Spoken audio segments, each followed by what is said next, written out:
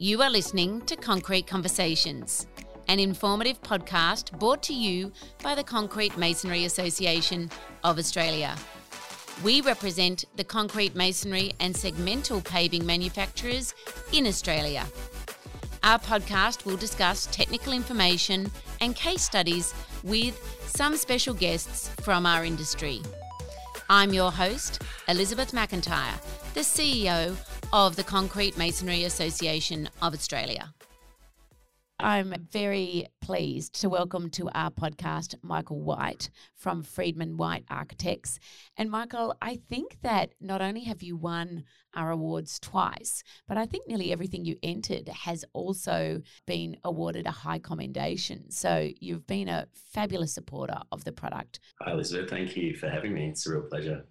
Michael, if we could just take a little bit of a step back before we talk about your winning project and the ones you've completed in the past. If you could just talk to me a little bit about why was it that you chose architecture as a profession? What led you to that?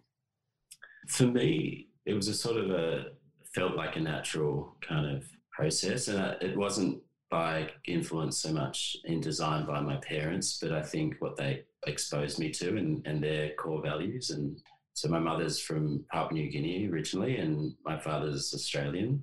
And it's sort of having that kind of blend. And I have some siblings who are half Japanese and half Australian. We're quite a blended and diverse background, and have been fortunate to have travelled a bit. And father was a diplomat and mother worked for federal government assisting with immigration. And I was sort of born in Darwin and then moved to Tasmania, sort of both the top end and bottom end of Australia. Was quite interested in spaces generally, not in a kind of academic level, obviously, as a child growing up. It's just curious to explore spaces, and being exposed to some really nice homes that were architect designed, although at the time I wasn't conscious of that. I think it had its impact quite early. Or civic buildings. I remember being taken to the Parliament House in Port Moresby in PNG and was in awe of its kind of scale and dynamic roof plane. And then a friend's home was playing at weekends in Tasmania, which had sort of this unreal internal garden and courtyard experience, and just found those moments quite amazing to be within and immersive. And Tasmania, as I'm sure you're aware, you have these locations where you have both mountain and sea views, so relationships can be framed between these topographies and seascape. And this was just, I think, looking back on it now, a very free life to be in as a child, to explore the bush, and being an 80s, 90s child, to have a bit more freedom than our children do now, to just set off at weekends and come home at the end, and have really been exposed to that, has kind of led me to where I am now. And I went to Hobart College, which its design recently picked up an Enduring Award, I think in 2016, and it's brick and concrete and quite a daggy brown brick, but I just remember it being kind of in love with the kind of real robust qualities about it. The spaces internally were light filled, and there were these sky bridges, but externally, I guess the dichotomy was that it's so solid and unassuming, and this is what really captivates Solana in my work, as well as something that reveals itself, that can be quite blank on appearance, or you walk past it a couple of times and it unravels as you go through those spaces. I think that's had a real impact on me as well. I also had a sort of natural proficiency for technical drawing and really enjoyed those type of subjects at high school, the kind of hand drawing, or CADing was in its early days, and found it quite cathartic to kind of just be working away on a hand drawing. Right. So, Michael, you grew up in Tasmania, well, from Darwin to Tasmania. And then did you feel, because of what you were exposed to, just obviously through your own travel, that you weren't really inhibited? Sometimes I guess people feel, they've grown up in a small town or a small capital city. Did that sort of inform and impress on you just because you had that other exposure?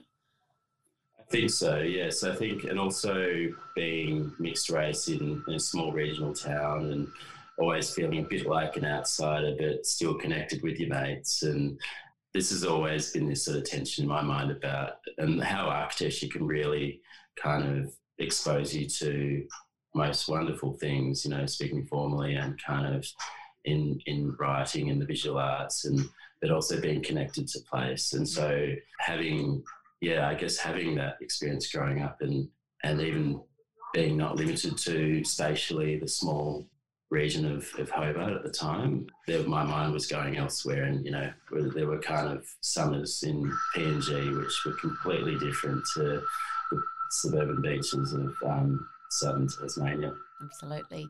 And so when you were studying, did you do any travel after that? Yeah, after completing our masters, I started a PhD through Monash University. Both Alana and I went to RMIT, and that's where we met. Yeah, we met at RMIT on the first day, actually, of orientation, and we didn't quite really connect until 3 years later. And then there was some great opportunities of being able to work together, and it sort of clicked from there. Yeah, so travelling through, based on the kind of research program, I was able to get to some great spaces in Europe. And I think Copenhagen and Amsterdam and parts of Rotterdam really opened my eyes to more appropriate design responses to housing, the real kind of topics we're dealing with here in Australia. And in those locations, it wasn't all perfect. So it was great to kind of hear from the architects themselves about their own frustrations with policy, and, you know, that they were giving it a really good go at designing more appropriate housing. And do you feel that we're getting better at that? How do you feel we, on a global scale, are going? Absolutely. I feel that there are improvements being made, and the more challenges we're faced with, like climate change and intensification around social and economic amenities, is really important. And at least there are like-minded, there's a kind of wave of interest in designing more appropriate housing projects that are mixed use and not solely residential, that there's a kind of intensification of diversity program as well. And I know lately, I think there's some places that are trying to re-look at the Forum, although not as elegantly as obviously in Italy they have it, but, you know, looking at that kind of space and then, you know, building around it with the marketplace in the middle. How long were you overseas for, Michael? It wasn't too long. I mean, during our master's program, we were able to be in Mexico on exchange for sort of half a year. That was amazing. And then later on, we were probably another half a year or a bit shorter in Europe. And with Mexico, were there any highlights there with some of those?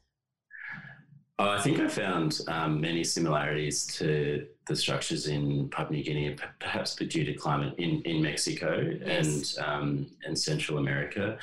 And dealing with the kind of prosaics of kind of passive design and how you can design outcomes that are quite minimal in their complexities around simplifying structures and doing the bare minimum that's required to achieve appropriate levels of cross-flow ventilation and access to natural light. And in PNG, the design of architecture is quite lo-fi. The other thing I was sort of thinking about was, I guess, what I've observed or learnt through architects is that really this idea of constraint is something that, whether it's material or the space or, you know, an environmental aspect, is such a key focus. You know, it's that sort of dealing with a situation and then how are you going to approach the solution? And I don't know whether that was what you were trying to say. And I think, yes, it was. And an example more recently is our Napier project, where we were looking for opportunities that, I guess, the design response is quite prosaic and simple, and it's sort of answering or trying to answer and respond to challenges that repeated patterns around the projects that we work on, you know, access to light when it's hemmed in by buildings on the north and south of the site, and how do you liberate those constraints of the site. And Napier did that using brick in a way that started to act as screens and for mitigation of solar heat, but breathable screens for cross-flow ventilation and privacy, and doing many things that we were able to see those working in Central America, in Mexico. I mean, Napier's just such a beautifully designed, it's so elegant, but, you've been able to use it not just for, I guess the cladding aspect, but as you've mentioned, for all of those other embellishments that also have some practical use as well. But if I could just go back a little bit, because one of your earlier projects was the North Melbourne townhouses. I think that's where you start. Was that your first project together? That was our first project together. That's right. Yeah. It was out of necessity as well. We sort of threw ourselves at that quite ambitious project quite early on to sort of try and build our own home. And really from there, we were commissioned to do more works in the kind of housing sector. And would you recommend that as a way starting for young architects to go and do that sort of project as their first thing? Or yeah, I think with a measured approach to dealing with risk exposure, I think naivety brings with it fresh eyes, and it brings uncluttered thought. And looking back on it, there was a lot of risk we were exposed to. You're right about I think, but when you're young, you don't think anything's going to go wrong either. That's it. Yeah, exactly.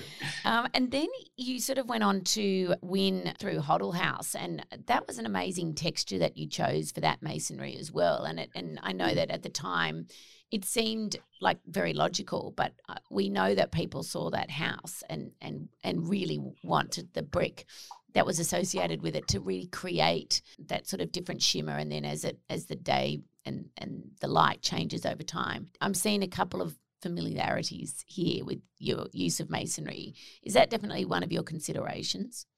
Yes, absolutely. I think that when we receive our design briefs, as we're all aware as architects and clients, there is a commercial constraint, and what's the budget going to bring in to the discussion. And all three projects we're speaking of have had quite a tighter budgets. There was still room for architecture and kind of embellishment where appropriate.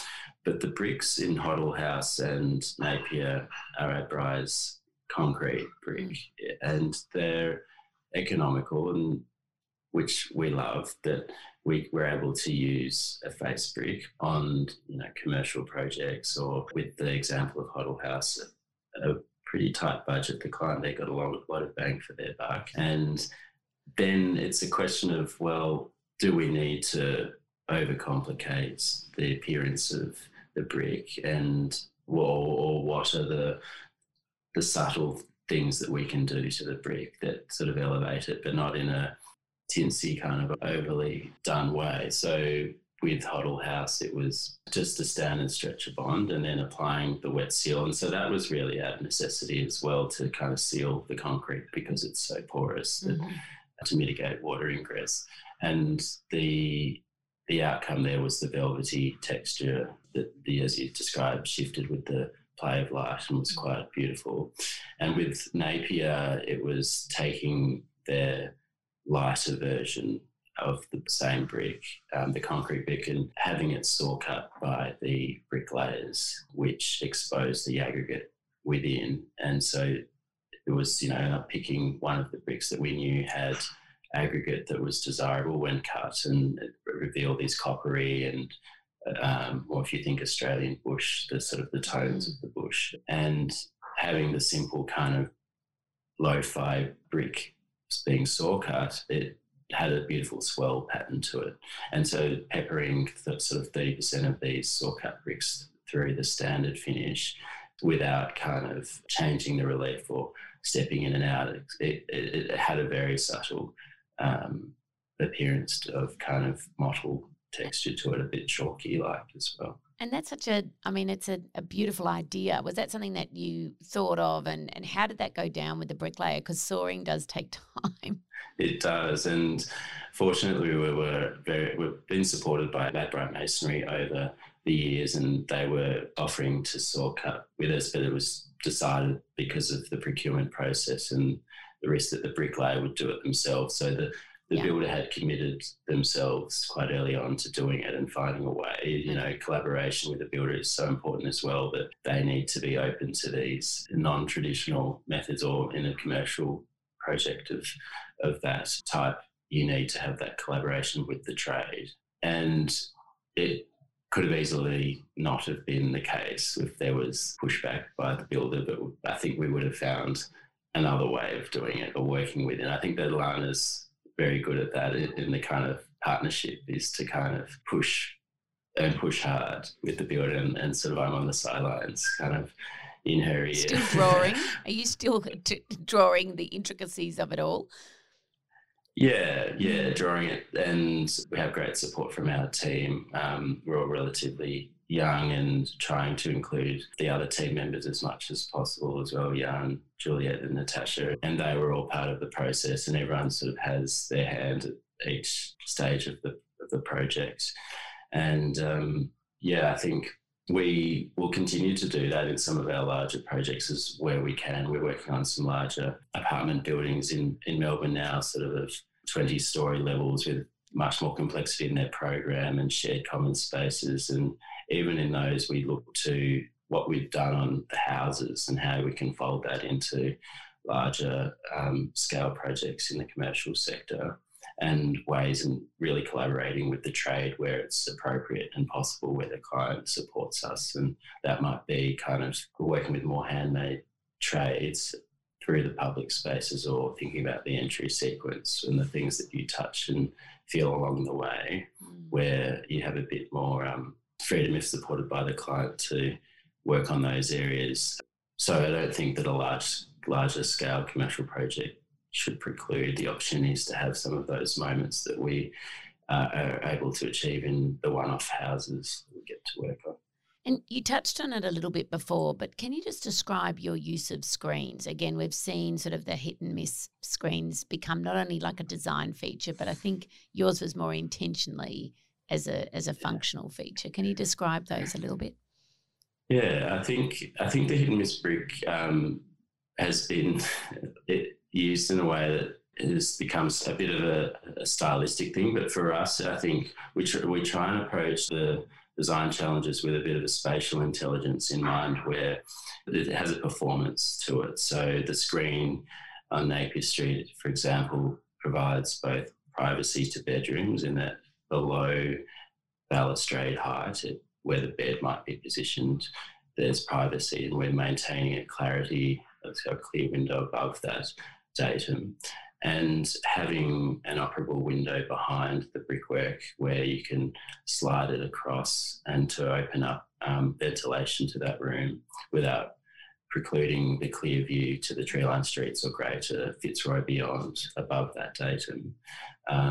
That's where the brickwork was used in that fashion. Or if it's doors, we like to have screening that again provide privacy and ventilation, with that site in particular being so constrained with its infill. It had to achieve light from both ends of building and ventilation, so we essentially broke the single mass into two and had an internal open air courtyard or atrium. And so screens became the kind of breathable facades that also allowed for privacy. They're beautiful. Michael, when you were travelling, you said earlier on that your sort of influence came from what you were exposed to. Was there any sort of architects along the way that you took a shining to that provided any inspiration, or was it the projects and the buildings themselves? I think it wasn't a specific architect. I think there were architects in different regions, and there were sort of snippets of reasons why I liked those sorts of architects. There was Eduardo Souto de Mora's renovation of a monastery in Portugal, I remember quite fondly. Lana and I stayed in, and for that reason we really loved the way in which it was so minimal in what his design response was, that there was the existing bones of the monastery served a purpose in its time for the monastic living, and but then being converted into this hotel, he was able to do the most minimal amount of work to it that meant that you really were immersed in its history. And I think for that, it spoke a lot to us and resonated with us. And then more locally, it would be kind of a whole movement of works by Roy Grounds and Robin Boyd and those seminal Australian modernist works that clearly influence the work we're doing. Again, perhaps because they were approaching the challenges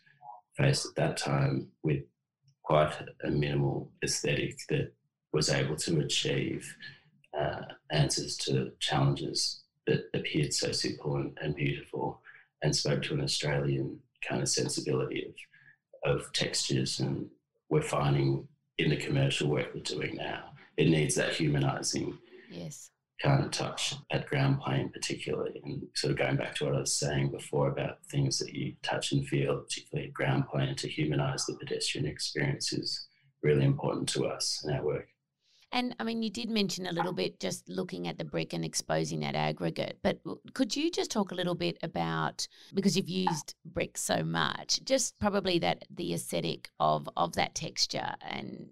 Using the brick to create a texture for us, I think more like a fabric or something that takes on a softer quality is something we're really intrigued by, and something where as time goes on, hopefully we're able to receive some larger budgets for the homes. And I think that having that commercial constraint is good also, like the budgetary constraint. I mean, but we're able to use the brick in a way that elevates it from being the kind of the unitised simple face brick and having it appear more like a fabric, like the velvety qualities we speak of, or the chalky finishes, or perforated if it's dimpled or hit and miss. And having depth to it is something we love about using brick. It sort of can be highly constrained, structurally, but those are good parameters, and they can do quite amazing things as well by pushing with a structural engineer and a client that would support the use of brick in a structural way. My question always with architects is, because understanding the process now, it's sometimes you realise at the start it was very different from what it ended up with. Was there a bit of that process with Napier Street, or was it exactly what you presented to the client initially? That one changed by virtue of it changing hands. The original owner, and it didn't change dramatically, but it was sold on, and the reality of being sold on to a new clients and their values and their commercial requirements did mean that it changed a little bit. But I think that the way in which we designed the building, we were looking for an inherent flexibility that, and I guess we do this with many of our projects, is that things do change along the way. And in the housing sector, where they're needing to sell off plan or a certain percentage, we needed to think about a facade that was flexible, and the brick allowed us to do that. And we've sort of achieved a facade that had shift sliding screens and solidity in the brickwork, and there was a kind of a play on the abstraction of a grid and multiplication and sort of subdivision of the rhythms. The change of hands to the new client meant that the internal planning, the spatial planning changed a little bit, and there was consolidation of apartments, two-bed apartments consolidated into a larger three-bed family apartment.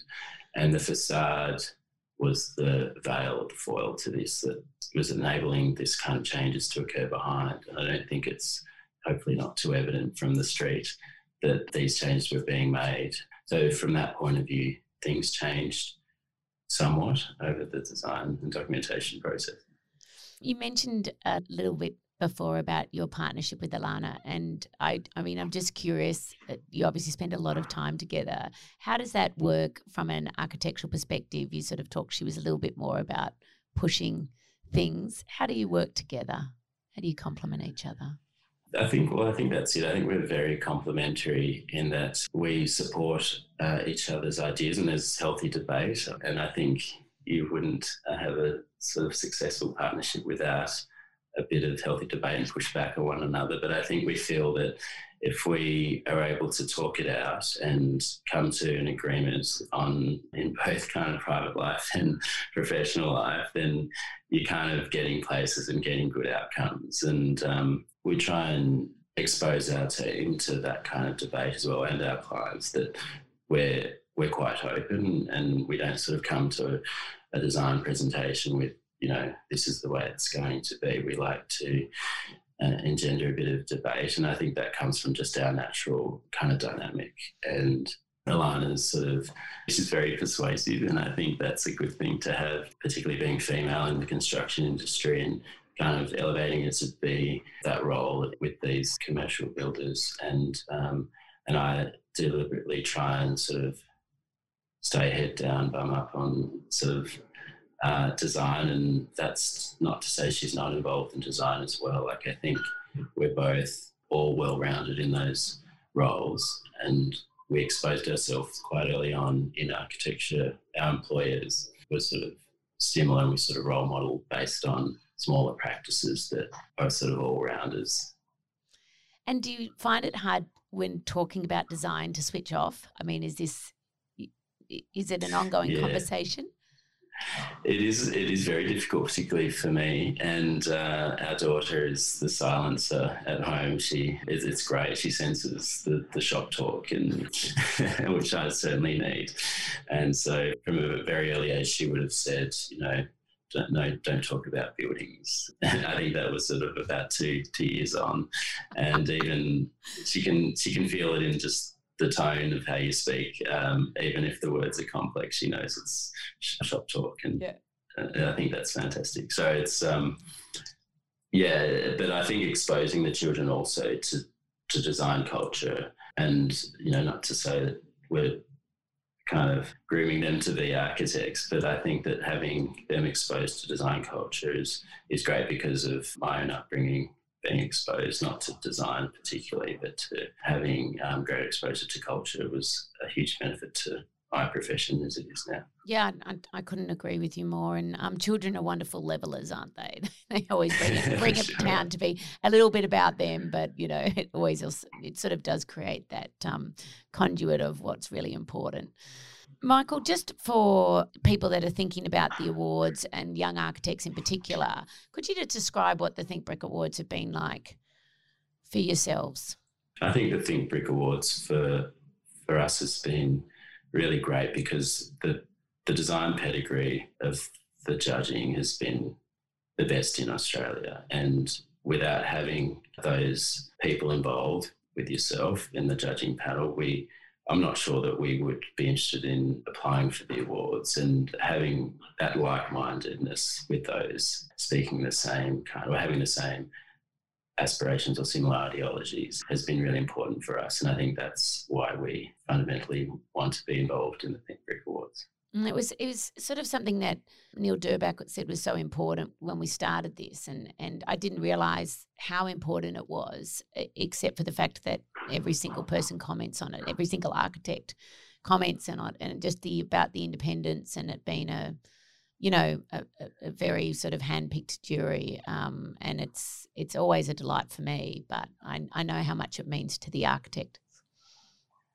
Yeah, absolutely. I think that kind of peer support as well is really important for emerging architects like ourselves. We've had great support by our peers, and seeing some of those people in the judging panel as well, you sort of gravitate towards where there's support. That's a great thing for young architects to be involved in a program such as this.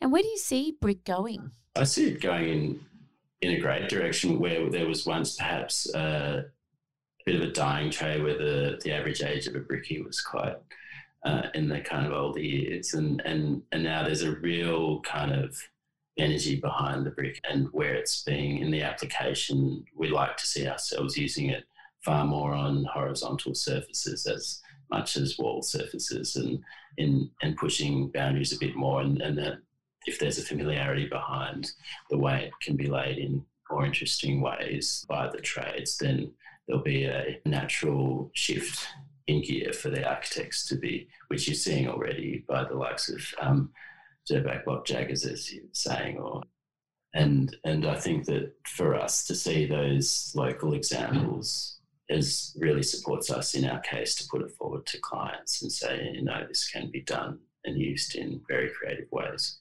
I know for me, it's always, I don't look at the awards entrance until we judge. So I always it's like opening Christmas presents and then just going, I didn't think this could be possible. And it totally is. Michael, thank you so much. Firstly, from perspective of joining in on the podcast, but also for everything you've done for the industry and for brick and masonry. We've really seen the impact and influence that you both have had, yourself and Alana. So I really want to say thank you very much for that. And it's been just an absolute pleasure to have you on today. Likewise, thank you for speaking with me. I really enjoyed it. If you have enjoyed this podcast, please follow, rate and review our podcast. We are always looking for ideas of what to talk about. If you have an idea of what you'd like to hear about, there's a link in our show notes to let us know.